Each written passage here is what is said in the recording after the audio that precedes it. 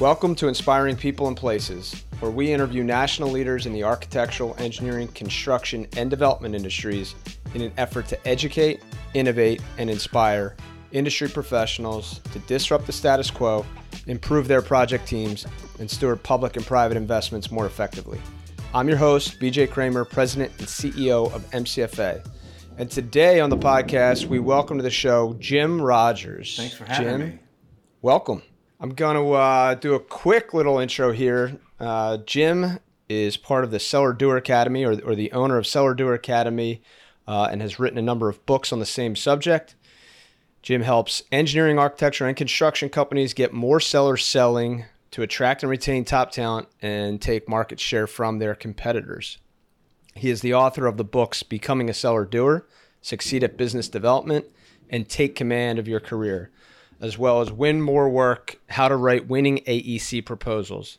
He is the president of the consulting firm Unbridled Revenue. I love that company name.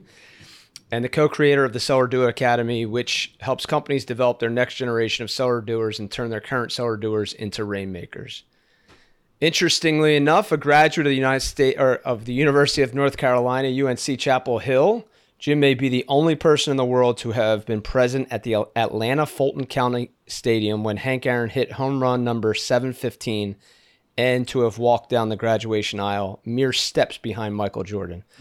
That's probably the coolest fun fact I've ever heard. Born in Montana, Jim has lived in Atlanta, New York City, Boston, and San Diego before settling in Lexington, Kentucky. And I'm going to make a general apology if Thunder and Lightning gets picked up on the podcast here. We got a little storm going on. So, Jim. I can hear it. You know, BJ, I know you're about to ask me a question, but somebody did an introduction similar to that for me recently. And the woman who introduced me, when she finished, said, well, so I don't know who Hank Aaron is, but it sounded pretty cool to me. I think there might be some kids who have to Google Michael Jordan. I don't know. I hope not. Interestingly enough, I'm a Duke fan. My wife's a UNC fan. I'm Duke because Coach K was a West Point grad. I love Michael Jordan. My wife, who's the UNC fan, is not a huge fan of Michael Jordan. So he's an interesting topic in my off the court. Yeah, I assume that's for off the court, not on the court. That's right. Yeah, I think she doesn't like anybody with an ego. So her job on earth is to keep me humble. So, Jim, welcome to the show. Seller Doers, probably one of my most favorite topics to discuss. So I'm excited. I may be a buyer of your services after this podcast. But tell us, how has your career evolved? How did you end up going from UNC Chapel Hill behind Michael Jordan to creating the Seller Doer Academy? You know, interestingly, I'd always planned to go to law school through 4 years of college, and I got to the end and I took the LSAT. I wasn't happy with my score. I probably could have gotten into a couple of places that I wanted to go, but I thought, you know what, I don't know what else is out there. I grew up in a tobacco town in North Carolina of 2,000 people, and I thought, well, the only people we had to look up to there were doctors, lawyers, and tobacco warehouse owners. Those were the wealthy people in town. Now pharmacists, you can add pharmacists to the list now, but so I was like, you know what, and my dad was a Delta airline pilot. So I was like, I don't know what else is out there. Let me go, let me see if there's something else that I can do before I decide to go to law school, which I think is a good decision for anybody who's thinking about grad school.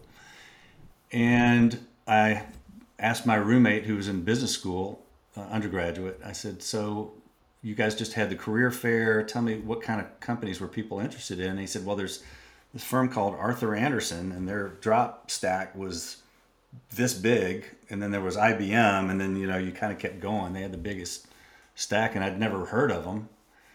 And he explained what they were. They started out as an accounting firm. I said, well, I'm not an accounting major. I'm not in the business school. And he goes, well, they have this thing called information technology, information systems. And I'd already missed all that on-campus recruiting, but sometimes being late is good. So I sent my resume to somebody who was an accountant, was a first year working for him in Washington, D.C. She said, well, the chief recruiting officer sits in the office next door to me. I'll put your resume on his desk. I go up and have a visit with him, and he says, we're not hiring in the DC office, but I see you've got Atlanta and Charlotte as backup offices. We're not hiring there either, but we are hiring in New York City. And I said, oh, I would hate that. And he said, yeah, I know. I have to go up there on business, and I really hate it. So just being there for a day and back, but I can never see myself living there. I said, I said, I was being facetious. I would love to live in New York City. And he said, well, you just dropped a couple of notches in my book, but I'll send your resume up there and we'll see. So I got hired into something that I hadn't trained for in college. I wasn't a software engineer. Most people come from software engineering, computer science background. So I was a little bit miscast there, and was, on a good day, I was, a C player, maybe a B minus player as a software engineer. But it served me well. I learned how to, because I'm not from the AEC industry, I learned to use that part of my brain that speaks engineer. And because my dad was a pilot, he was a mechanical engineer in school. He really emphasized science and math. So I really worked those muscles pretty hard. And that has served me well, again, in this industry, to have exercised what may not have been the strongest part. I may be a little bit more right brain than I would have given myself credit for. So anyway, it's kind of how I ended up in New York City as a 21-year-old working for a software engineering firm. And there's more of that story that got me here where I am today, but I'll stop right there for now. Well, I think that's where we need to dig more into. So how do you go from a software engineering firm and pivot to, well, I mean, in order to create Seller Doer Academy, how'd you get exposure in? Was it just the AEC space that you started in, or did you think you could sell it elsewhere? Talk to us about kind of that entrepreneurial journey. Yeah, it's like almost everything in life, it was an accident. What do they say? If you want to make God laugh, tell him your Yeah, there plans, you go. right? So this was not planned at all. I left my well-paying job in New York City in 2000 to to move across country to San Diego and start a software company. Clearly, I didn't look at the map right, because San Diego was not in Northern California. It was not in Silicon Valley. And I resigned on March 1, 2000, and I think on the 11th, the dot-com bubble burst. So after 2 years with the angel investors that I had, I just I knew it wasn't going to make it, and so I had to go back in and get back into consulting, and was doing what I'd been doing for a while before I left Accenture, which was organizational change management, which is how do you get people to do something new to make the firm better, whether that's adopt new practices, policies, procedures, technology. And I like to think of it as getting people to do things that they don't want to do, which is change, even if it's good change for the better. It's hard to let go of old ways of doing things. So I learned a lot about what it takes to persuade people, to help leaders figure out how to lead people through change. That was my job for 25 years before I had the little hiccup with the failed software. And I wear this badge proudly, that I was a failed software or dot-com startup back in the early 2000s. So what I did learn during that process, trying to raise money, was how to tell my story in 60 seconds or 5 minutes or half a page or one page document, or a 200 page business plan. And so I got really good at being able to tell a story in short order and make it persuasive and compelling. So fast forward, this was about 10 years ago. I'm a road warrior doing the kind of consulting I was just describing, organizational change management consulting, which was really helping firms with thousands and tens of thousands of people adopt new software at that point in my career. And I wasn't happy. I wasn't great at it, but it was lucrative. There weren't a lot of people like me. So I kept kind of get like a Godfather 3. Every time I tried to get out, they pulled me back in with a lucrative project. So I was sitting in a hotel room trying to figure out how to stabilize my income, because these projects were, sometimes would go up and down. So I could go in between projects a couple of months without printing an invoice. I'd start getting questions from my wife. You know, why don't you take a full-time job, get a corporate job with benefits and a regular paycheck? And at that point, I didn't want to go back into that world. So I was like, what can I do sitting in a hotel room to level out my income, at least have a base, so when I have these spikes, I don't get those questions anymore. And it was proposal writing, because I knew how to tell working in state and local government at Accenture, which was again Arthur Andersen when I started.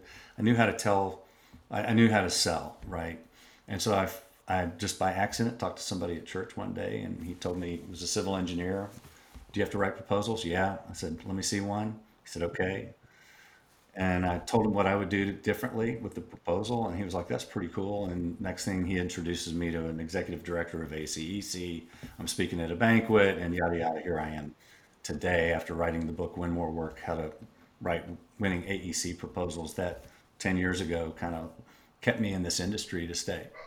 So, what, if you can, just give us a quick picture of what did you see in that proposal that you told him you would do differently? Oh, he left the people out of it. All he talked about was the technical features, the solution. So I suspect, and this is what I tell anybody who writes a kind of a mediocre proposal and they win, is you already won it. You already had it won before the RFP came out. I said, because if I'd worked on the other side of this and with one of your competitors and the playing field was level, they hadn't made a decision, I could have beaten you. You wouldn't have won. And he was a buddy, so I could say that to him, and it wasn't arrogant. Your wife wouldn't like that, but I wasn't really being that cocky or arrogant with him. It made him laugh. But what he didn't have in there was, what are the kind of headaches that this project would create? Are you going to get phone calls from city council people, or are you going to get a call from the mayor, get called on the carpet for stuff that was going on during construction? It was already an unpopular project to begin with. And I said, if would focus more on some of the pain points that the client was going to have, and not just what the drainage issues were going to be for laying down this new sidewalk in a Tony neighborhood where you were going to chew up people's front yards where there'd never been a sidewalk before. I said, you're missing some things that are going to matter to that project manager on the other side. And that could distinguish you. So, Jim, you talked about the technical benefits and not focusing on the people in the proposal, but the thing that stood out to me most is he wasn't in a level playing field. If he was not in a level playing field, maybe a competitor would have had something better to offer. So how much of your Seller Doer Academy or your approach in teaching seller doers focuses on the proposal versus all of the other stuff that goes into influencing and winning work? Good question. So when I started doing the proposal consulting and I wrote the book, what I learned was that I was struggling to get clients to answer basic questions of my clients, to answer basic questions about their clients and what their personal buyer values were, what they cared about for a particular project, because it could change from one project to the next. And they were so dialed into solving the technical problem. They have 3 pages for an approach section, and so they try to jam in as many technical features as they can because they're afraid to leave anything out because the sin of omission they think it looks bad in the proposal. But what I realized was they couldn't answer the questions about the decision makers. And so after several years of just doing proposal consulting and training, I thought, I didn't really think I was going to be in the sales training business, but if they don't know more about their clients and what they care about generally than for a particular project, they're always going to be at risk of losing to somebody. It could just be the wheel of fortune. It's their turn. And you see this a lot in DOT or municipal work where, well, they haven't gotten one in a while and everybody's kind of qualified. It's their turn, right? So, and I don't like that. I don't like being on the wheel of fortune. And the way to break that cycle is it's not that you're gathering intel that shows up in your proposal that makes a difference. It's asking better questions and having better listening skills during the business development phase, which is when there's a contract or project coming down the pike, to the point that an RFP comes out or whatever the solicitation is, if it's a letter proposal, because you're in private sector and not public sector world, right? So it's that middle stages where 2/3 of these things are won and lost, and where the relationship tips the scales or makes the playing field unlevel is how good a job you did at gathering requirements beyond the technical requirements, because all of these guys are good at gathering technical requirements. You're no better than your competitors are, usually. So it's really understanding the buyer values. And if that stuff doesn't even make it into the proposal, so what? The reason you got the advantage was because you listened to the client and you asked questions that your competitors didn't. They liked you, they preferred you. I won't say they liked you more, but they felt like you cared about them and cared about them and their success, not just the success of the project itself, Got right? it. So I'll give you an example. Is that okay? Yeah, absolutely. I actually, I have more than an example question coming. So Okay. give me the Yeah, so example. one question would be, what does this project mean for you personally? So how might that play out based on different answers you get? So you might have somebody that says, well, I'm a couple of years away from retirement. Project could be 2 or 3 years. I want to be there to cut the ribbon, not the guy that takes my job, right? So what are you going to talk about? You're going to talk about how you stay on schedule and how you relentlessly stay on schedule. And might have an adult conversation. Say, look, if you want this to stay on schedule, you might have to do it in phases. Or you might not be able to get all the scope that you want in the first phase. Or we're going to have to do things creatively that you may not be comfortable with to do things in parallel, right? To be able to get something done. So that's a kind of conversation that's rich because it's about the relationship. And somebody else might say, maybe they're 35. Hey, this is a career maker for me. Right, this is my step to get the promotion instead of my one of my colleagues, and part of what I need to do is impress my boss. I need to learn a lot. I got a lot to learn as part of this project, but there can't be I can't have things go terribly wrong with this. So if I have to be involved every step of the way, then I want to be involved more than I normally would be in another project. That's going to play out in your proposal, but it's going to play out in that conversation because then you get a chance to say, so what does that look like? We've worked together before on other projects. How is this one different? When you start to have that kind of conversation, you're making a human connection with them. And this is not sales technique-y stuff that only professional salespeople can do. This is but good consultative selling. Right. Well, It's just consultative selling and understand the whole project, not just what you're trying to get done in the built environment. that's my take. Is it's always one, you want to do business with people that you get along with. So when I'm having those conversations, I'm actually interviewing them as much to figure out if we can get along.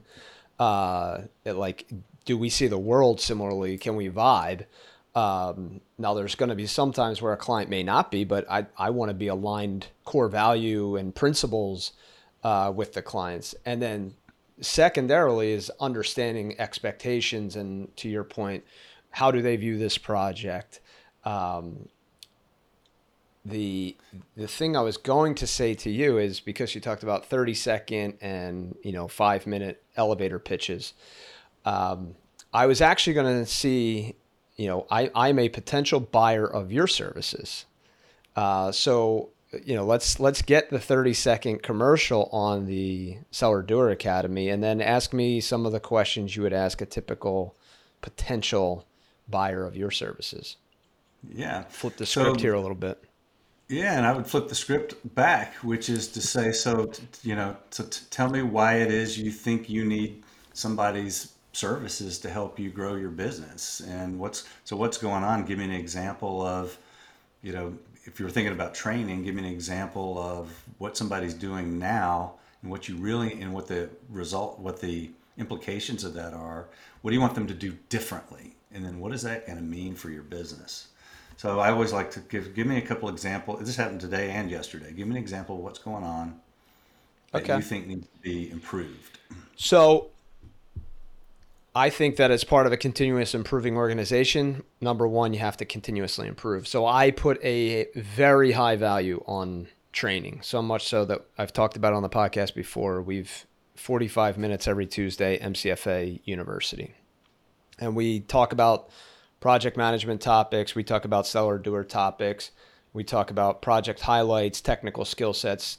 And it's both a team building exercise because we have different, technical experts and senior project managers talk about what they're doing and their background, so people get more familiar with not their resume on a sheet of paper, but their resume in actual experience. So number one, I already prioritize training. I believe that people need to be reminded more often than they need to be taught. And I think that when you remind them with different voices and different styles, that the same lessons that you may be trying to teach from BJ's voice may come differently because Jim Rogers has a unique style or has experience teaching other seller doers. So it's not BJ, oh, he's the owner of the company, of course he wants us to be seller doers. No, it's like, hey, this is Jim Rogers coming in saying, hey, across the country, I'm dealing with professionals and consultants selling. And to your point, I think as soon as you take selling out of it, I mean, seller doers is what we call it in the industry, but it's really problem solving and people understanding. And I think, just hearing what you said about, your style and what you're teaching makes your style attractive to me. What do I hope to get out of it? I think that by growing our company, we create more opportunity for more professionals to come here. And there's a certain level of growth that when you get there, you pick up momentum and you overcome the inertia of small business. And I'm very focused on that because I want people to have upward mobility inside of our company. Right now, entrepreneurial, small business, 40 people, we've doubled in size over the last 2 years, but I'm trying to attract in the next generation of seller doers. And I think that, our approach is a little more intentional and unique. And I'm trying not to allow a big engineering culture to come in. I'm trying to maintain kind of an entrepreneurial mindset. And the only way to do that is to teach people out of the gates that that's our style. Those are my answers so far. All right. What didn't I Well, answer? yeah, and I'm not sure I could propose a solution to you, but let me point out a couple of things that I thought were interesting about what you said, and I'll use a phrase that I use a lot, which is training is an event, learning is a process. So what's cool about what you're doing is 45 minutes every Tuesday or Thursday is you're bringing this back to the forefront because part of this is you could do training. Let's say you do a 2-day boot camp or workshop, which I don't believe in and I don't offer because I know it doesn't work. Is within 72 hours you've forgotten 70% of what you heard. And just because you heard it doesn't mean you can take it and put it into practice either. If you haven't had a chance to try out the skill and get feedback in a training environment, a lot of people just impart information by the fire hose and they don't actually work on helping somebody develop skills. Most of that happens on the job. And the way I ask this question to people is, did you learn to be an engineer in engineering school? And sometimes people will kind of nod and then I'll say, well, really? Did you learn engineering in engineering school or did you learn to be an engineer in engineering school? And they're like, oh, no, I learned to be an engineer on the job. Right? And that's part of the learning as a process part of this. The one thing I thought was neat about what you said is maybe refresher or reminder. I think you said reminders. So that's bringing it back to the forefront. One of the things that we do in our program that is, to my knowledge, unique is knowing that people need reminder, refresher. We send out a weekly, sometimes multiple emails a week once we get through a training program, and it has a nugget that was a reminder of some of the content that they heard during a session. So if it's on proposal writing, you might get a tip that says, in your cover letter, make sure that the first question you answer is why. Why is this project important? And so that might hit somebody at the time that they're sitting down to work on a cover letter for a proposal or an approach section for a proposal. And maybe they're not, but at least they got that back in front of them. There's a better chance that they'll remember it later if they've read my book, if they heard some training, if they work with me on a proposal, and if they get that email. So I do have that ongoing refresher that's in there because, again, training is an event, learning is a process. All right. What are the formats that you sell your services, just out of curiosity, and again, for a bit of a commercial on what you do? Yeah, so there are a couple of different things. One is the the Seller Doer Academy is a service of unbridled revenue, and that was built to be the first virtual only business development training program in the industry. Now, everybody, because of COVID, has gone back and retrofitted their training that they've been doing for years or decades face to face. They've gone back to re-engineer that. Ours was built this way out of the gate. So it's designed to work the way we are right now, which is virtual. And I've tried to replicate the way that you would deliver good training. And I experienced the best training in the world working at Arthur Andersen and Accenture because we were up there with IBM, GE, anybody that's known as a world class professional development organization. So I know what that looked like, and I tried to replicate that in this world. So the academy has three main courses, and I mix and match depending on what the client needs are. And sometimes even within one client, they have different groups of people who have different needs. So an example is we loosely map to the client lifecycle. So there's one on lead generation, which is early on. How do you get recognized? How do you get yourself out and your expertise out in the world and your brand out in the world so that people know who you are and what you do? And they might go, oh, these guys might be folks that I could work with someday.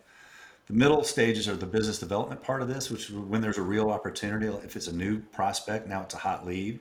How do you take that opportunity through to the point that somebody says, you know what, we really want you to propose on this?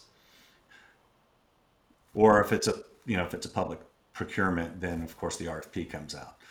So whichever one of those happens, that's the end stage of that business development cycle. So I teach people how to conduct a business development call, and that could just be a check-in call with a client that you've been working on a project with, but you haven't had time to talk about the other stuff. What else is going on, the bigger picture? It could be a new client. How do you get to know somebody new and not just jump in and start to prove how smart you are as an engineer, right? The third part of this is the closing the sale, which is the writing effective proposals and superior proposals and doing a better job at shortlist interview presentations. So that's the tail end of that life cycle.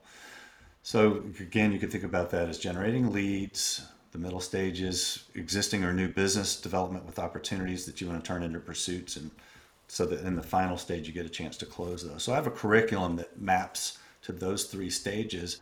And a client may say, well, we've got our DOT guys, our transportation guys over here, but we've got our site civil guys that work with the land developers. The site civil guys don't write proposals. We don't need that course. But the DOT guys don't need the new business development part of it. They need to know how to network, right? But they don't need they're not hunting for new clients. If we want to go work for a DOT in an adjacent state, we better buy another firm or move somebody over there and open an office because it's so parochial. That's not normally what we do. We don't do enough of it. We really need to focus on the middle stages where these things are typically won or lost, and writing superior proposals. And then I have firms that go through the whole program, send people through all three of those courses. It's a little unusual to have them go through all three. So those are 2-hour workshops once a week for either 6 to 12 weeks. Sometimes there's a gap week in there. We tackle things like everything from how to use LinkedIn effectively or do face-to-face networking effectively, to how to set an appointment with a dream client if it's going to be somebody new. And that's kind of the lead generation part of it. There's some other things. How do you market without marketing? How do you sell without selling, I call it. And the middle stages are around how do you conduct that call, that face-to-face meeting with a client, so that you gather intel and build relationship in a way that your competitors won't. And that's the most important part of this program. And I actually do a client simulation where we bring in an actual client or a simulated client, and we do a business development call. They go on the first meeting I call discovery call, try to understand the client and their requirements for a project. We give them a one-pager description of the project so they can prepare. Have that first meeting, then they have a week and they come back and they have a second meeting with them. They present an approach, test for fit, and ask for the business if they think they're a good fit. So that's a really cool part of the program, is we give them there's an experiential component of it. So they're not listening to me talk for 2 hours and then I hope that they go put something into practice. No, they get a chance to try it out. And effective listening skills is a core. 5 years ago when we created the academy, we had 0 time devoted to effective listening skills. Now it's either 3 to 4 hours. So it's usually 2 sessions out of our 6 to 12 week program, depending on how much of the program you do. A good session and a half, maybe 2 sessions, are on effective listening. Because if I stripped all this down and somebody said, you know what, we don't have time to do your 12-week program, Jim, what should we do? Do you want it to be marketing and and how to generate leads and how to use LinkedIn and how to write proposals, I'd say, no, I teach you effective listening skills because that'll make you a better consultant. It'll make you a better employee, teammate, leader, spouse, parent, neighbor, you name it. And actually we were doing this and I had a client that said, why are we spending so much time on listening skills? Why aren't we talking about business development? And, and, and he was, I think his implication was that you can turn it on when you go talk to a client. I'm like, this effective listening is not something you turn on and off. You live it and breathe it every single day. And so I think that's an essential part of success. So BJ, the academy training program I just described doesn't work for everybody. That's not what everybody needs. So sometimes people do just need to isolate, say, proposal training, but they need the hands-on help with writing a winning proposal. It could be a high stakes proposal. I don't always love coming in and doing those first because there's too much at risk. And if you don't win, then people are like, oh, I'm disappointed we spent all that money. Think about it as a learning exercise. You can take a smaller proposal and use it as a low risk way to do training on the job with people so they get coaching and feedback in my hands on. I do shortlist interview presentation coaching. That's my first love. If I had to get up every Sunday and Saturday for the next 10 years of my career to do interview presentation coaching and consulting, I would do it because that's how passionate I am about it. But I have something called the Rainmaker Mentoring Program, and that's where you need the more one-on-one experience. Maybe you've been doing it for a while with inconsistent results, or you don't know why you're successful or why you're failing. Then I get to work with people in an intense like 3 or 4 month period of time where you've got somebody who's a senior project manager who just needs that extra help, that extra coaching. And it could be helping them put together their approach to going to conduct a one-on-one meeting with a client, or it could be helping them on a proposal, whatever they need when they need it. And we do that training, and it's immersive so that we're doing it as they're doing the real work of business development and marketing and sales on the job. So, Jim, before we move on to the next question, where do people find out about you? I mean, we'll put it all in the show notes, but just in case somebody's only listening, your website? Sure. SellerDoerAcademy.com. SellerDoerAcademy.com. Perfect. Want to make sure we have that available. And I think we are going to be doing a giveaway around Jim's book. So keep an eye out for that on the LinkedIn post. Switching, you talked, you had a career in change management. You've been teaching the Seller Doer Academy. We like teaching people leadership and leadership lessons on the podcast. What is a leadership lesson that you can share with us that you think will make an impact on people's careers? I think the biggest one in conducting the interviews that I did for the book, and I knew this instinctively or maybe by learning as an organizational change management consultant, that the one of the biggest barriers to success as a leader is not giving your people permission to fail. And to see failure, to help them see that failure is feedback and to accept it as feedback and part of the learning process. And I don't mean you let somebody put some 28-year-old in charge of a $10 million pursuit and they're leading the interview presentation team. That's not what I mean, right? But letting people fail small, maybe they get a first-time proposal, maybe they are 28 and you let them take the lead on a $50,000 proposal. So, there's a chance you still might have as good odds as you would if you had somebody with 20 years of experience working on it, but let them learn from that experience and fail, let them fail. Don't be afraid. And the other thing is that part of the reason people won't let them fail is because, in this industry, if a bridge falls down, people get hurt or killed, right? But not everything is that dangerous, right? So the other thing that happens is people are afraid to let go of the kind of work that they're good at. And you're never going to be the kind of leader that you can be if you don't think beyond the technical that you're good at and start thinking about how can I add the most impact to a client organization or to the industry. And the only way to do that is to develop the next generation of people to take over what you do, even if maybe you're better than they'll ever be at it. Right. I think Calvin Coolidge or Woodrow Wilson, one of those guys, could type faster than his secretary. Does that mean that they should have typed all their correspondence? It's interesting you say this because I was just talking about it yesterday with our team, and having an abundance mentality versus a scarcity mentality with work. I think that the other part of consulting is people know that as long as I have billable hours, I'm safe.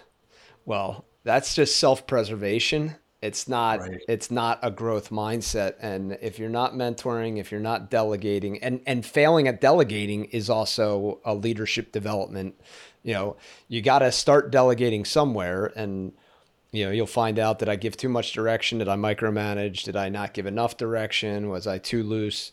And I'm learning that all the time. Different people need different levels of delegation to learn. And I'm somebody that's pretty good at throwing something across the room and thinking I've communicated it clearly. So I say delegation's a two-way street. If you're not clear on what I'm asking for, make sure you ask me again. Yeah, and I'm ambivalent about the word delegate, by the way. It's because the way when people use it, they mean get something off my plate.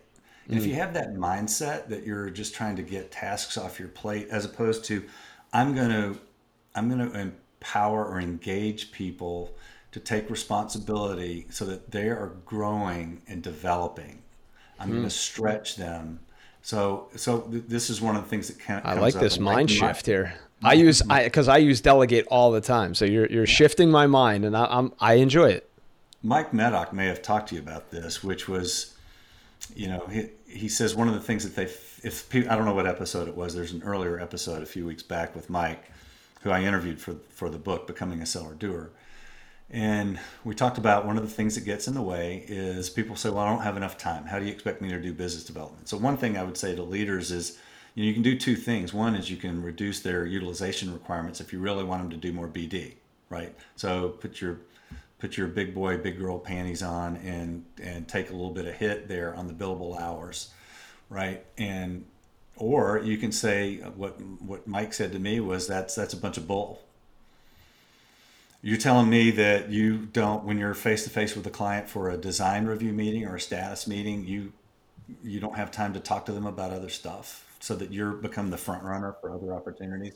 And I was like, yeah, we were kind of feeding off each other. I said, yeah, whoever decided meetings were supposed to be an hour, because that gets in the way. So I don't have to expend any extra time or energy. If I show up for a status meeting and I say, I know we've got an hour, but I think we could get this done in 35, 40 minutes. If I promise to do that, will you still hang around with me for 20 minutes so I can understand what else is on your mind, what else you have going on? That costs you nothing.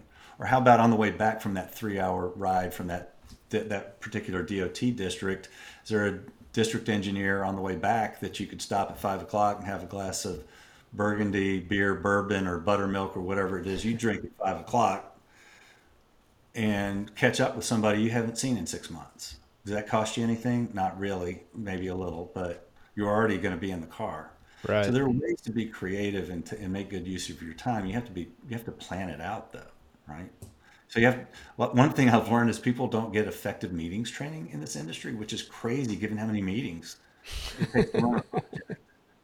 That's one of the first things they taught me as a 22-year-old was the best practices for conducting a meeting, like agreeing on the goals for the meeting and an agenda, Yeah. sending it in advance so that then you're not surprising them with things. Like you gave me a heads up on the kinds of things that you would ask me questions about. It's going to make for a better 45 minutes here today. Yeah. You want to do that with your clients? Totally agree. And then the follow-up email with the meeting minutes that what we discussed. Right. Right. Follow up is key. Inspiring People and Places is brought to you by MCFA. MCFA is a CVE verified, service disabled, veteran owned small business. At MCFA, our why is to inspire people and places through project leadership. We provide planning, strategy, program management, and construction management support services to a wide variety of public and private sector clients. Switching gears a little bit to some rapid fire questions, Jim. Anything outside of the office or outside of the business that you are passionate about and involved in, nonprofits or otherwise? One here, I used to be on the board of CASA. I don't know if you've heard CASA. It's a court-appointed special advocates. They help.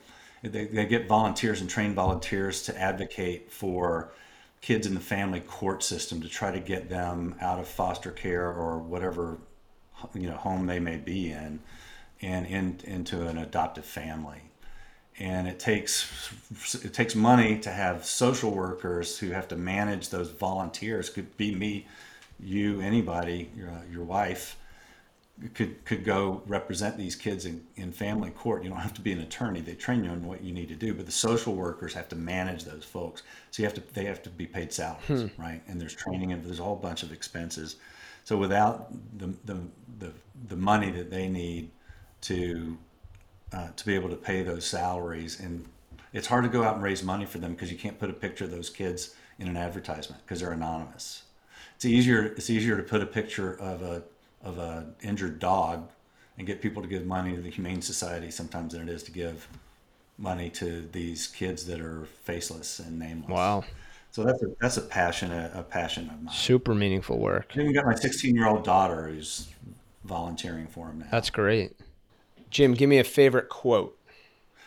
I may not get this exactly right, and I've used this in the book because I think it's powerful, and it ties back to what we just were talking about with seeing failure as feedback. Is Winston Churchill said that success is moving from one failure to the next without loss of enthusiasm.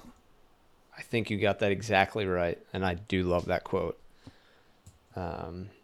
It's so true, and I think that to your point earlier, I've talked about this before. Engineers, attorneys, accountants, professionals are taught like don't make mistakes.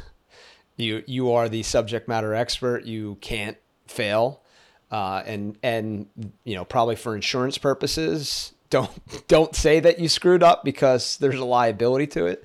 But people have to be able to make mistakes to learn and grow. And I can't agree more. And I think we do have to remind ourselves as leaders that is how people learn.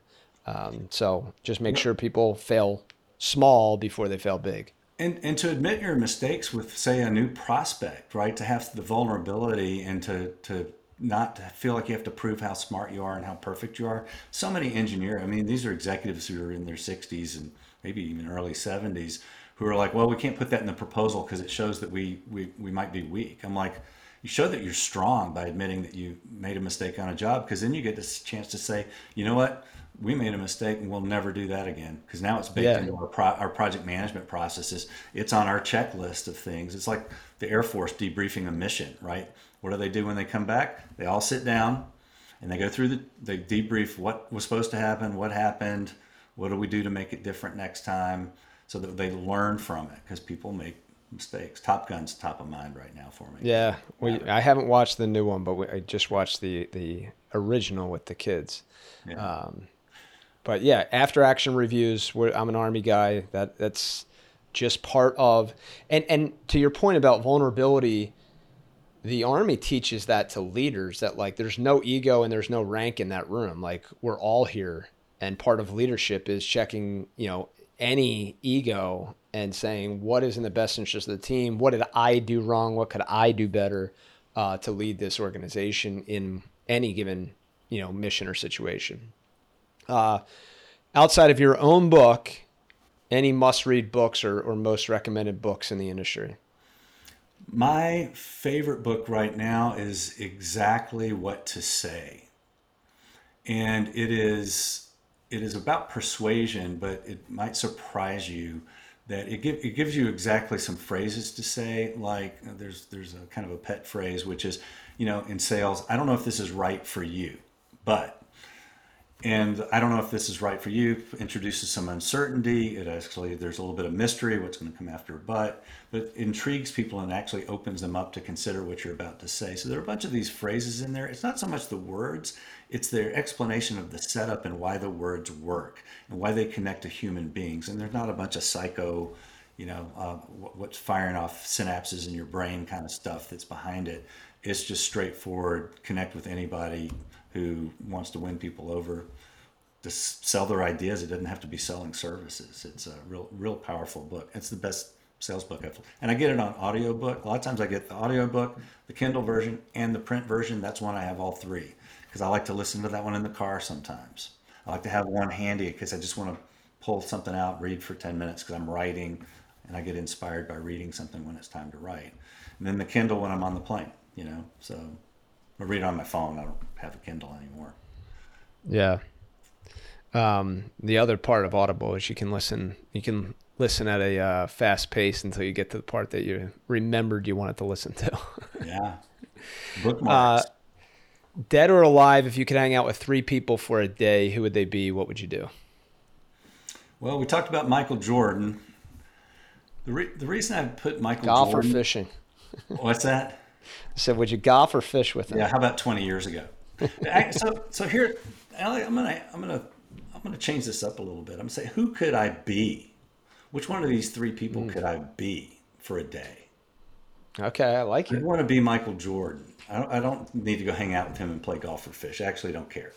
I knew him in college, right? So I would want to be him for a day because they talk about an athlete like Tom Brady or Michael Jordan having the game slow down and to be so in the moment that they can see everything unfold in front of them in a way that I don't experience the world that way. I can get pretty wound up sometimes, and I don't have that presence of mind, as people kind of overused expression. I'd like to experience that one day, and not just on the competition court or field, just in day to day, just having interactions with other people. Because I think that had to be the way they live, they are the way they live, and not just turn it on and off for games, right? So to have that kind of presence of mind would be pretty cool because that's not natural for me. Second person would be Prince. What if he's dead, right? So, but to have somebody who sees and hears the world that he did, somebody like Quincy Jones, any of the great music producers, they hear the world differently. And I'm not musical at all. So, but you had somebody who was a virtuoso in several instruments, a keyboard and a guitar. He could sing, he could write songs, he could thought like a producer, he could dance, he could do all of it. I can't think of anybody else who did all of those things. So it would have been, I mean, a true renaissance man. I would have loved to have been inhabit his body for a day, just to hear and see the world the way he saw it. It would be nice to be able to dance for one day. If you want to make you want to make God laugh, let him see you dance, right? The third person would be George Washington. I'm in the middle of a second audio book, the Ron Chernow book on George Washington. But the first one I read was His Excellency.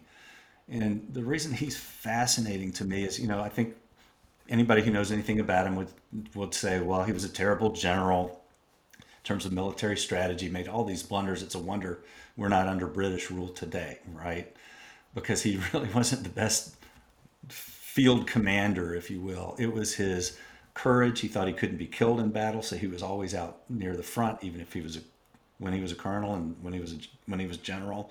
He wasn't afraid of that. He was a superior horseman and athlete. He had dignity. He had self mastery, even though he had a little bit of a temper. Who doesn't every now and then? But he could be a good politician. So he just kind of had all these things working for him that would it'd be an interesting day to have lived a day in his shoes. I, I, Boots, I should say. yeah, there you go. George Washington is on my list as well, and I think that the biggest one is people loved him so much they wanted him to be king, and he had, self mastery, no ego, understanding, wisdom of politics and of power to say that's exactly what you don't want me to be, right? Like Or he he walked put it in away. motion. The reason, people talk about who was the better president, Washington or Lincoln, and I think that's who cares, right? Is it really a Right. debate? But I would say one reason you would advocate for George Washington is he stepped down. He walked away. He didn't feel like he had to cling to power. And when Yeah. somebody wants to hold on to power beyond, beyond when they should have held it, then you have issues. So Last question, legacy. You get to teach and impact people all the time. What do you want your legacy in the industry to be? I would like for people who have had a chance to work with me to say, Jim helped me realize that it ain't about me. It's about my clients. And when I did that, I got a chance to choose the kinds of projects and clients that I wanted. And I never felt like I had to take projects just to print invoices, to keep the office lights on. I could say no to those. I could subcontract them out. I could say, you know what, this may not be the right fit for us. Let me introduce you to somebody else who I think would do a better job. It would be, I gave people the freedom to fire clients, bad clients, or say no to work that they didn't want to do, so that they get to pursue the things that give them the most joy, fulfillment, satisfaction, the things that make them happy. Joseph Campbell, I don't know if you know The Power of Myth, and Joseph Campbell, his writing helped inspire the movie Star Wars. Would have been very different if it hadn't been for his writing, because the hero's journey is a big part of what he talks about. But what he advised his college students was follow your bliss. If you follow your bliss, then the life that you should be living is the one you're living. If you pursue what gives you joy, and that's what I hope to do for my clients, is they say, you know what, Jim freed me up to do the work that I love. My father-in-law retired as an attorney, and I've used this phrase a lot. He said, the industry has switched from people serving people to lawyers billing entities. And he said, if you can just keep it to people serving people, right, life's better. Yes. Yeah. And to your point, I think that sales, it's really relationship building, and fire the relationships that you don't align with, and thrive in the relationships that you do get along with. We always give everybody the chance to close us up. So the time is yours. Anything else you want to share with the audience and our industry?